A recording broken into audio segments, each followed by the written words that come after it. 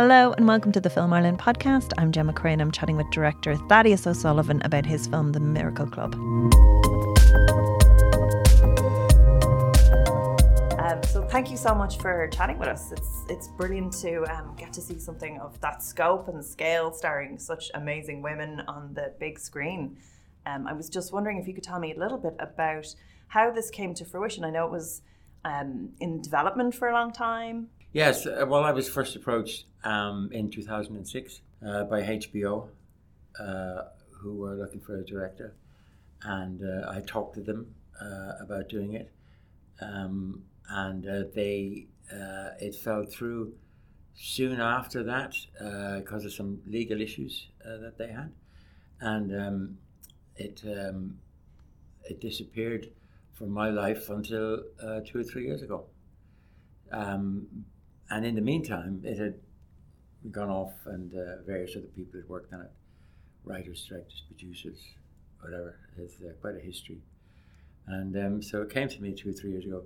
And one of the people who was working on it at that time, Tim Prager, was a writer that I had worked with on a couple of BBC projects. So that made me get interested again. I liked working with Tim before. And so we worked on the script along with a writer called Lauren Mackenzie. So she worked on it for a bit, and she really helped me with certain aspects of the script. And as an Australian, like with that outside eye. Yes, I know. But I really did want a woman to take a look at it, and she did help a lot. So. I felt a bit more comfortable having had her had a look at it and come up with some ideas. She came up with some really interesting structural ideas as well, which really helped. But Tim was always working on it. Tim Prager was always working on it. He was, in a sense, the sort of spiritual side for me, because he was somebody who's very interested in religion and Catholicism, and he was brought up a Catholic, and but he'd also been to Lourdes quite a lot, which I hadn't, and so he had quite strong ideas about Lourdes. That was interesting to talk about that, and the thing we focused on. I mean, every Irish person knows about Lourdes. Irish Catholic has some strain of Lourdes in their world. So Lourdes was an element really in Catholic life, Catholic religious culture, and some of my family went to Lourdes, and I had never gone.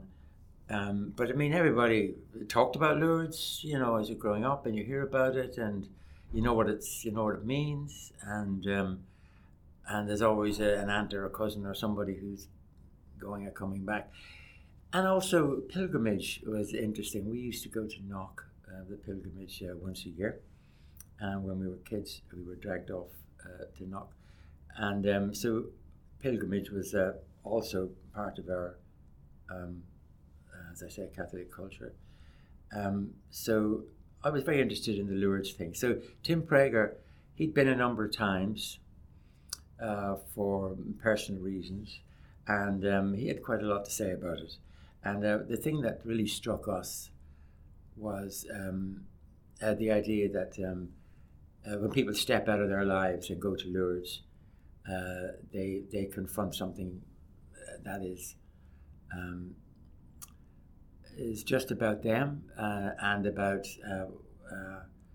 what they believe. And I think it's the effect of seeing so many people around you who are making a spiritual connection, that it does, I suppose, in a sense, rub off, and that you either reject it completely and get back on the plane, or you get caught up in the flow.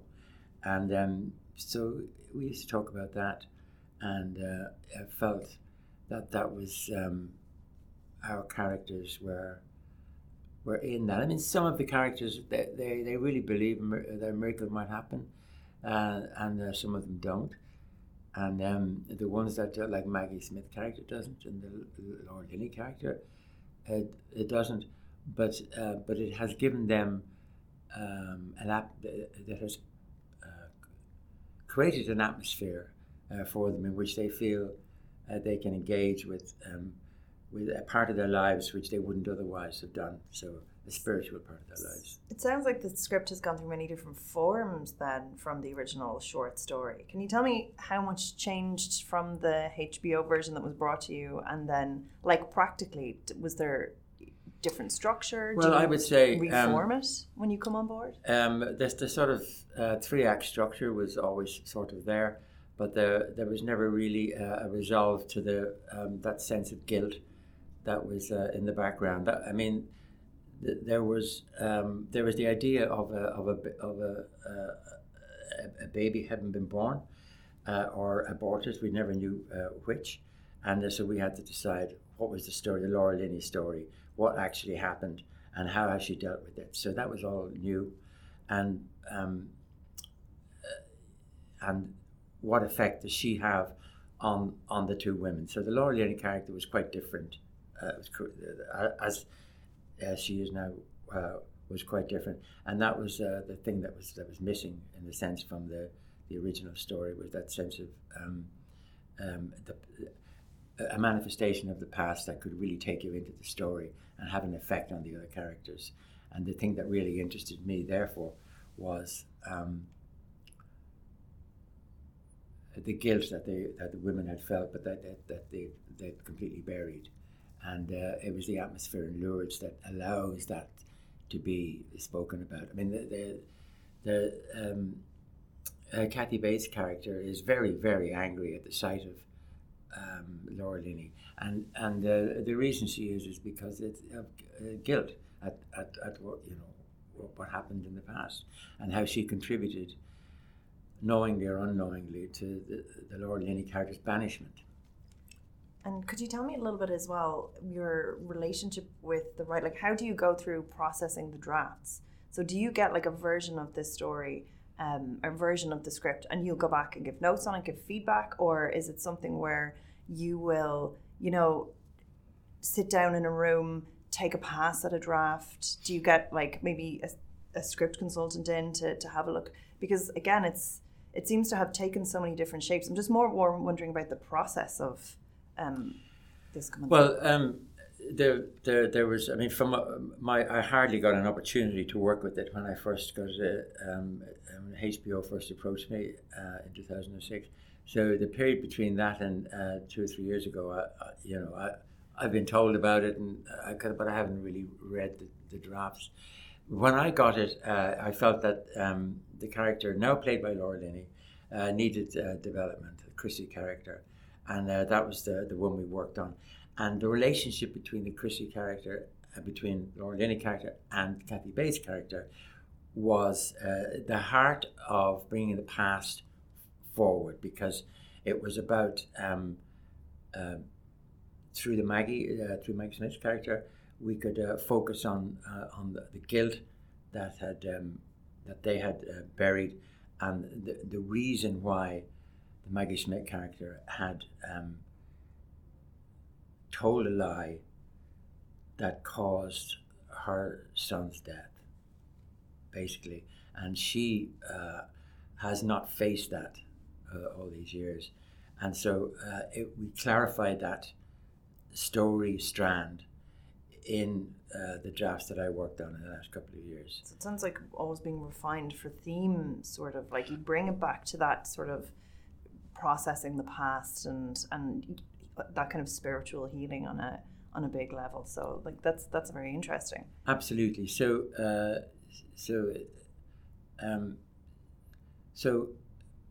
it wasn't just about women who were going to Lourdes looking for a miracle, whatever their miracle was, whether the breast cancer idea or whatever, or the child talking or whatever. It was there was something in the past that needed resolving, and that was the spiritual healing you're talking about. And for me and Tim Prager, I think it was the idea of how does we saw the idea of guilt from the past just being like an infection that had been that didn't manifest itself until they saw the Laura Linney character, and then the disease broke out, and but they were in the right place to deal with it. That was the other point. Lourdes is a place to deal with that because they left. I saw it as a kind of road movie, where they get out of the house, they leave the husbands, they leave the kids, and they go, and they're going to have a great time. But they've dragged Christy with them, and that's the worm in the bud, and they can't shake it off, and they have to face it. And like that's really sort of like a wonderful story as well. When you knew it was in the right place, when you finally got that kind of you were like, all right, this is our shooting draft. What is the step that you would go through now to get into pre-production? So, or would this be something that you're working on the whole time? Is this like, once it's there, you get the DOP in, or was the DOP always on board? Do you start working on your mood boards, or was this something that you would have had from pitch level? What's your kind of process then, or are you doing everything simultaneously while working on the funding as well? Well, I mean, it obviously varies from project to project, and there is a process, that you follow, and all of that, and it's so there's a packet of money there, and there's a 90-page or 100-page script, whatever it is, and a bunch of different funders as well. Well, we had about six or seven different funders, so it was a classic independent films finance structure. With the tax credit systems and all that. And so you have this pile of money and you have the script, and how do you get them to fit? So there's the ambition of the script and the director who wants to, this is what he wants to create. And then you have the producer saying, this we can create and this we can't. So that's the kind of conversation you have in the very early stages.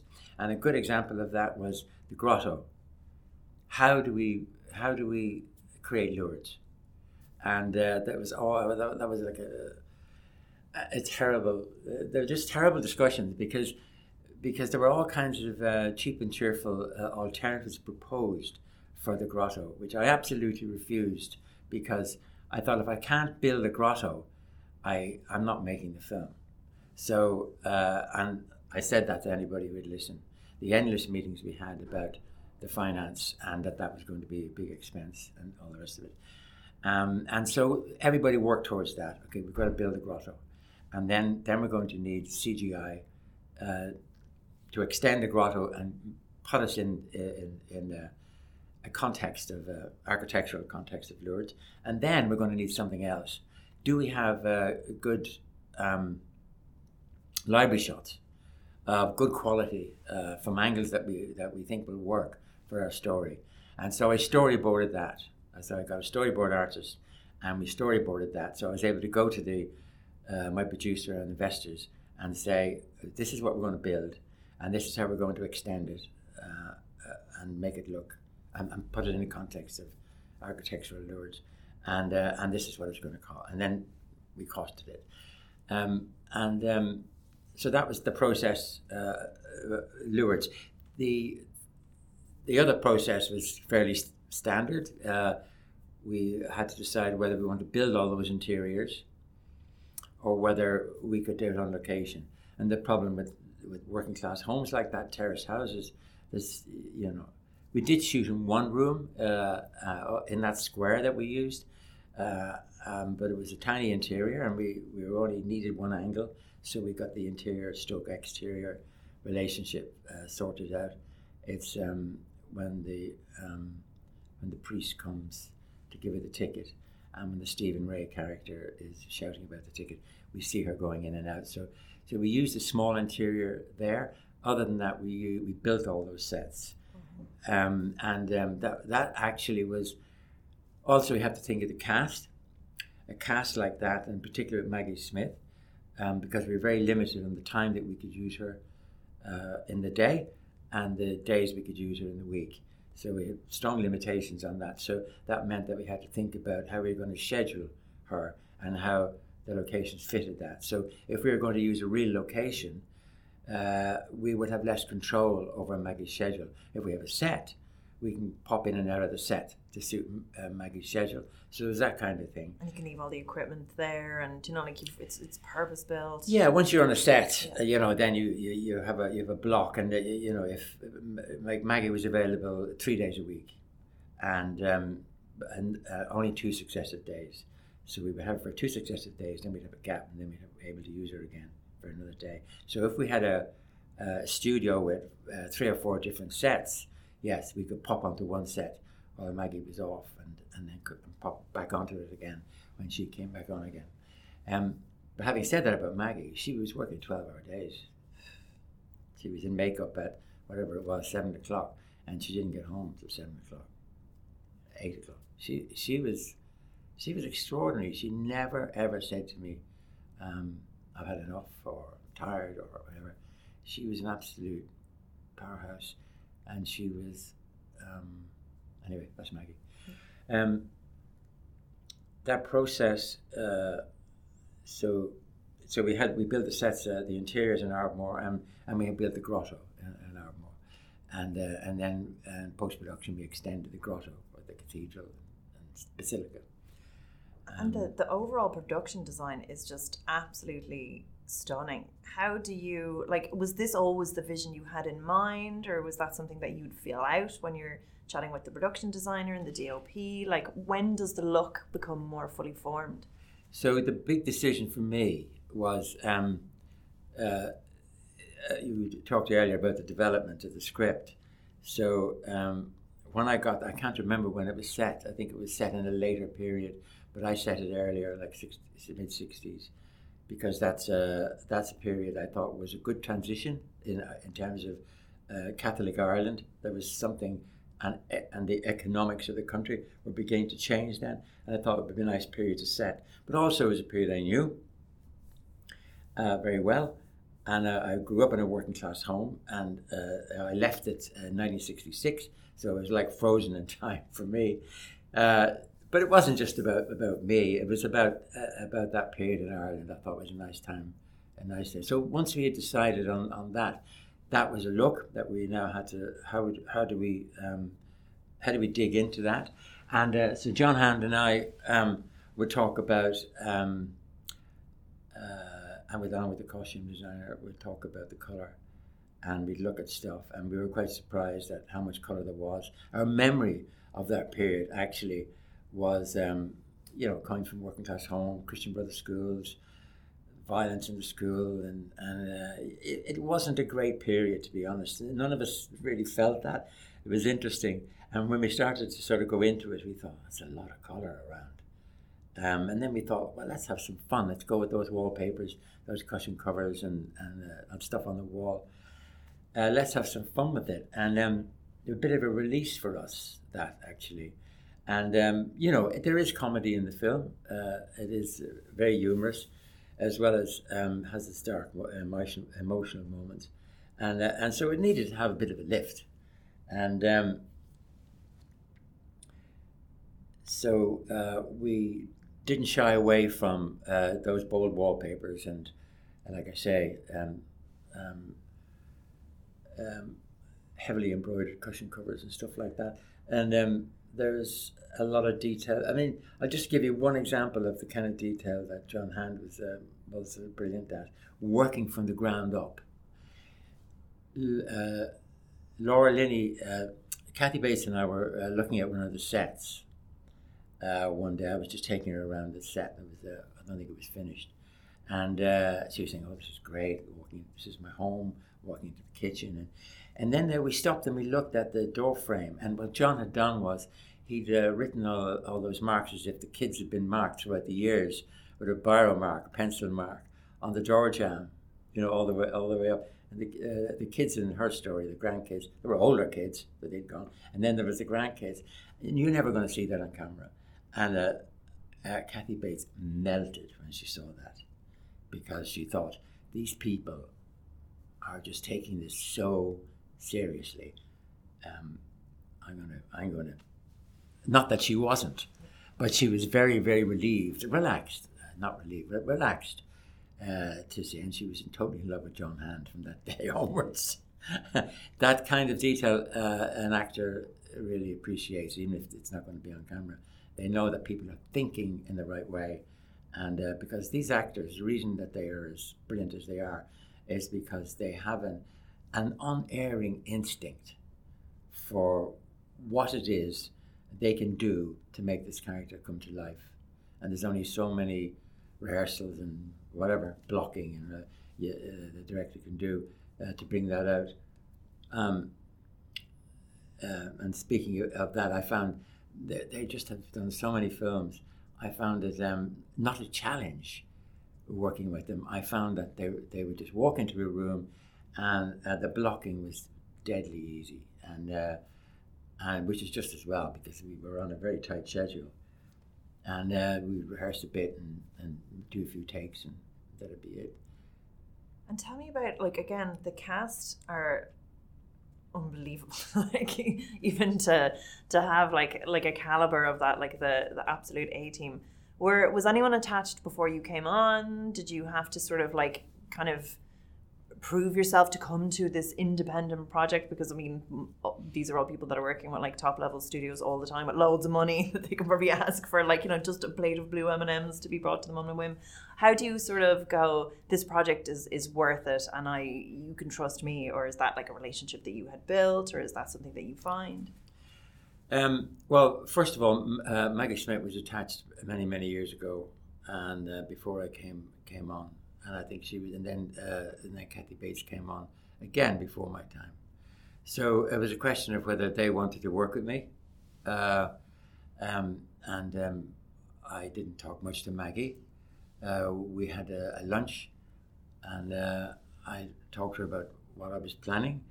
I had long conversations with Kathy Bates on the internet, on Zoom. We were working on the. We were working on the script, but we were also working on the language, and I had a voice coach a dialect coach who was working with her on the accent, and so I was working with them at that stage, and they could still decide whether they didn't want to do it. They were attached doesn't mean they're committed, and so we developed it with them. Keeping them up to speed on the changes to the script. Some they liked, some they didn't like. And so we worked through that. And then when I felt that the Laura Linney, the Chrissy character, was something that we could really put out to offer, we sent it to Laura Linney quite late in the day. And she came on board straight away. She loved the character, and she wants to work with Maggie Smith. And she's someone who's kind of known not to take a weak character as well. Like she's someone who, again, is infamous for that, which is amazing. That, like, you know, I love to see her in things, and she brings such intensity to things. It's so exciting to see her, you know, kind of play that disruptor role in this. It's beautiful to watch. A little bit like these are very different cultures that people are coming from, and this is your world that you're bringing them into, and you're like, these are women that we know. We know them here. Culturally, how do you bridge that divide when creating that world, like building it from that ground up?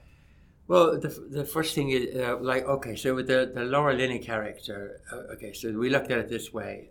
I don't want her to change her accent. We have to. She's going to convince us in the performance that she has rejected Ireland, that she has been banished, and she has made a life for herself.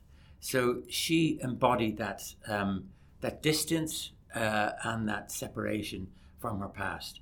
And she also exuded the mystery of what happened. And that, you know, we originally had a lot of dialogue, expositional, about the past. To explain that. I mean, we just cut all that out. And some of it actually survived right till almost the final cut. And finally, we got rid of that. Even then, and that because the Laura Linney tells you so much in her performance, the kind of thing that you just talked about. Strip away so much stuff, and you're left with a character who fascinates you, intrigues you, and so at the point where audiences just need a bit more information, then you drop it in. And it takes them, you know, a huge leap on that small piece of information, because she has created this mystery, this intrigue. Well, not really mystery. This intrigue that the audience follow her and want to know more. And then so you have this conversation with Laura directly? This is something that you would discuss at length, or did she understand that from the page? So on Zoom, I would have talked to Laura about the character and what I thought the character was, and she would say, "Okay, I've been thinking about it, and these are the notes I've made, these thoughts for myself, and I'll go through them with you." And she would go through these thoughts related to the script, and not related to the script, just related to herself and who she thought the character was, and what we were going to do for her, what she was going to do for the story. But it was interesting, she never got bogged down in too much detail about what the character had done. She focused on the word banishment. That was a big thing for her. That banishment in those circumstances was something that she worked on. And what would the character have gone through,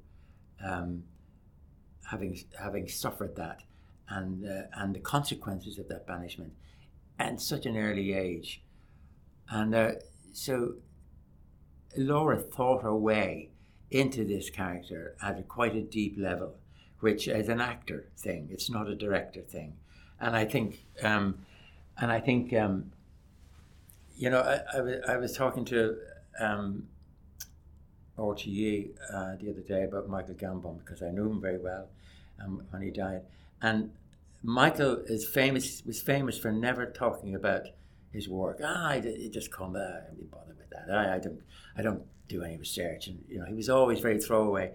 And on the radio, they played during the interview. There was three of us on the interview.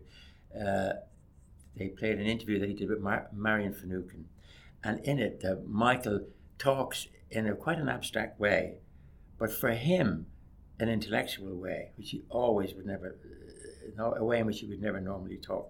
And he talked about the instinct as an actor. There's only so much you can learn, but you read the script and you get a sense of the character, and something in you goes click, and you get a sense of what that character is, and you know where you're going with it. You don't really need, what you need from a director is when they're blocking, it's about mise en scène, and it's about what additional things can the director add to this character in the way that he presents it. And Michael was very, very good, just going back to Michael and acting, and he suddenly talked about it in a way which, and I thought, that's not dismissive or saying it's all easy. He's actually pinpointing something. Though it sounds abstract, it is utterly clear to me that he's trying to talk about something that actors have that is unique to them. And I think Laura, you say in her, she had this sort of beat sheet, if you like, and she knew where she would be in any scene. Every actor has to think about that, of course, because you're shooting out a sequence. So they need to know where they are. It's the director's job to say, this is where you are in the scene. But mostly they don't need that. They know it. And then you make adjustments accordingly, when you're blocking it. But Laura had a very, very clear and very deep understanding of this character. And so when anybody said anything to this character, she had a very, very specific reaction. Having said that, she really threw me, because she could say, at the beginning, she said, okay, I'll tell you the way I work. She said, I want to give the director the most opportunities in the cutting room, because I'm a director's actor. This is for you. Okay, she said. So what I'll do, I'll give you options. You don't even have to talk me through them. I'll just give you options. You can just say, do another take, and I'll try out different things, and I'll see. So we have two slightly opposing things there. One is that she's very clear about how the character is going in her head, and how it should be played in each scene on the one hand. On the other hand, she's saying to the director, I'll give you different options. And she would, not always, but quite often she would try something a little lighter, a little heavier, a little this, a little that. and she'd give you those options. But obviously, she felt in her mind that they were within they all would work within the decision she had made about that. Do you find you go in there and you're like, oh, the energy isn't matching? Oh, do we have anything else? Like, do you find that? No, not at all. She was, she was brilliant or just having those options, did that help? Like, as a director, when you do go into the cutting room, is that? Oh, absolutely, yeah. And sometimes after a few takes, I would say, well, look, can we do another take on that option? I like that. I've got those other two, but let's develop that one a little bit. And that was a very easy language to communicate in. And we would try out a couple of things, and then we'd move on. And in the cutting room, then I'd know, what she's very, very much a director's actor. She wants to tell the story, and they're all brilliant storytellers. And that's what they do, and that's all they're interested in. And make it truthful. Like, that's the thing. And people go, oh, it's so easy. But like, it's the hardest thing in the world, because there's a truth that they know. It's amazing. And like, again, the caliber of women, like, it's just, and their chemistry. What was it like, maybe even again, I think, like Kathy and Maggie's, the world that they come from is so different as well to Ireland, like, again, we have such a kind of weight, a silence over everything, and they do embody it in this very, very well. But was that something you had to translate to them going over, or did they just understand it? I mean, Maggie's across the pond. It was mostly to do with the habits of people like that, and the language, not just the accent, but the way that the language was used. I mean, particularly Jimmy's language. It was the language of the Dublin street working class. And you can get into the whole, fucking gobshite sort of, all that rhetorical stuff. If somebody who's non-Irish starts to use that, that's when it really rings untruthful.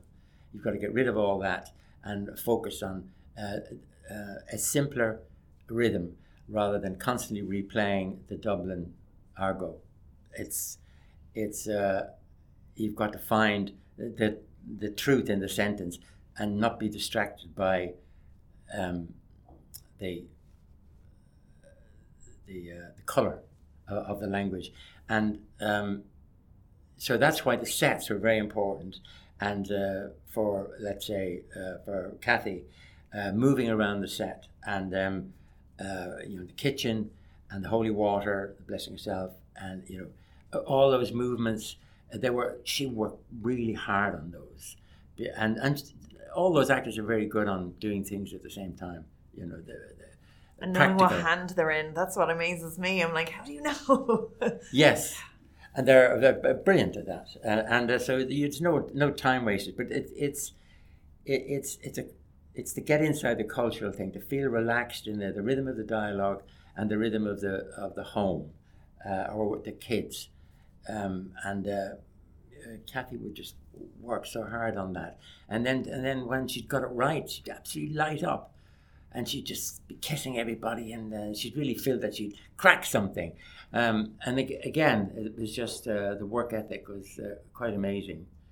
And they all work very differently, as all actors do. None of the two actors are the same. And when Kathy and Maggie and Kathy were together in scenes, it was just fantastic. But again, I think even the dialogue, even the physicality, it's almost like a symptom of who the person is. And these are sort of women that have gone through this very tough life. And I'm just wondering, like, is that like a shorthand that you'd have with them? Like, is this something, again, that you'd have this big, long discussion about where they've been or what they've done? Or is this something that they'd kind of come to themselves and bring with Maggie and Kathy particularly? Well, like I say, the cultural thing, we'll have to go through that pretty carefully. Maggie said to me one day when we were doing something that was to do with rosary beads or religion or something, she said, do we have an advisor on the set? And I said, you're looking at him.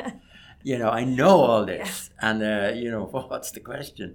And I think it was to do with rosary beads and the decades of the rosary or something, how you held them or something. I forget now exactly. But there was nothing I couldn't tell her in relation to that.